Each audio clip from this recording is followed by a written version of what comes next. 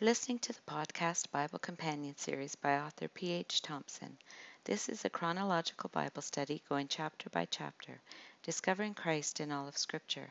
This is Numbers chapter 19, verses 1 through 22, the red heifer and the water of purification.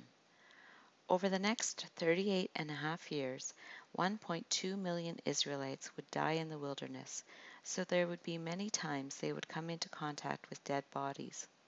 So God provided a means of purification so they might be cleansed.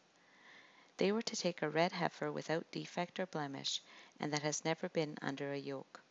This was likely young, since it had never had a yoke laid on it.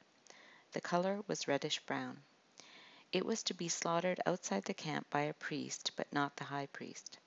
In this case it was Eleazar. He was to take some of its blood on his finger and sprinkle it 7 times toward the front of the tent of meeting. Then he is to observe it as it is burned completely, its hide, flesh, blood, and intestines. While it is burning, he is to take some cedar wood, hyssop, and scarlet wool, and throw them onto the burning heifer.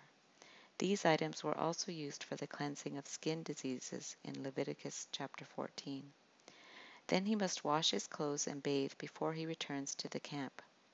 He will be considered ceremonially unclean until evening. The same goes for the man who was tasked with burning the heifer. Then another man who is ceremonially clean will gather up the ashes of the heifer and put them in a clean place outside the camp. Then the ashes were used as the agent of purification. Anyone who touched a dead body, and this could not be avoided, would be ceremonially unclean for 7 days. This contamination could result if they were even in the same tent at the moment the person died. It could also result from touching a human bone or a grave. Containers without lids in the tent would also be unclean. The people must purify themselves with the water on the 3rd and 7th days, then they would be clean. But if they failed to do this as required, they would remain unclean. Failure to purify themselves after touching a human corpse would be defiling the Lord's tabernacle and would require they be cut off from Israel. The ceremony itself involved placing ashes from the red heifer into a jar and pouring fresh water over them.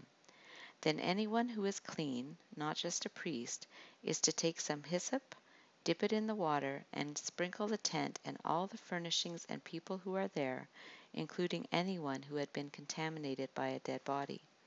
This is to be done on the 3rd and 7th day. Those who are being cleansed must wash their clothes and bodies, and they will be considered clean that evening. Failure to do so defiles God's sanctuary, and this was to be a lasting ordinance. Scarlet Threads. So what scarlet threads or hints of Jesus Christ or application to the gospel do we find in this chapter? Well, what are we to make of this ceremony? How could it possibly have any relevance to the life of a Christian believer thousands of years removed from it? Sin has a polluting effect, therefore purification is necessary. But Jesus' blood cleanses us from sin. God expected his people to be able to distinguish between clean and unclean, holy and unholy. He still expects us to purify ourselves from all uncleanness. The red heifer had to be without blemish or defect. Jesus was the sinless, sacrificial Lamb of God, bearing our sins. It was also required to have never had a yoke placed on it, and this was like the donkey Jesus rode into Jerusalem at the triumphal entry. The sacrificial animals were killed and burned completely. Jesus' sacrifice was complete. He really died. His death satisfied the righteous wrath of God against sin, making his death an atoning sacrifice. The enmity has ended, and we can have peace with God.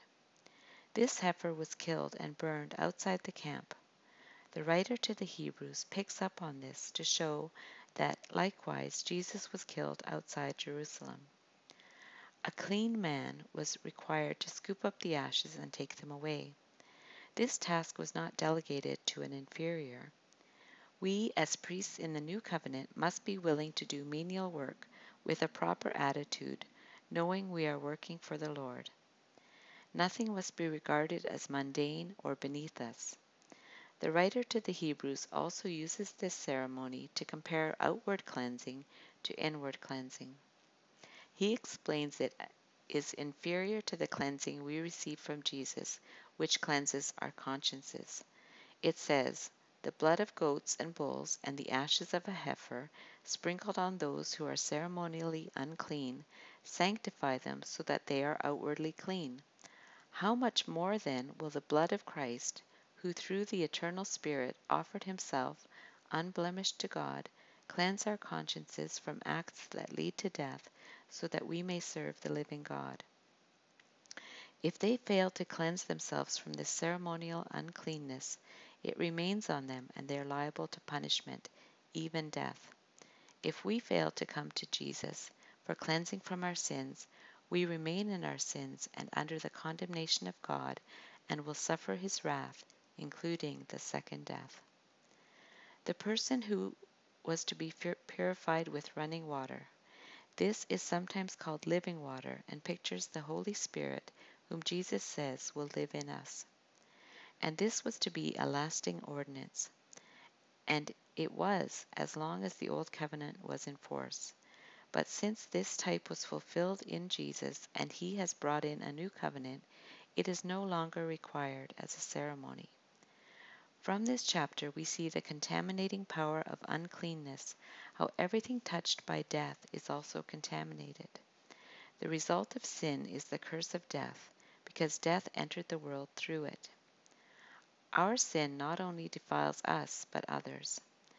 The red heifer and the water of purification both pointed to Jesus, who alone could reverse the curse by becoming a curse for us.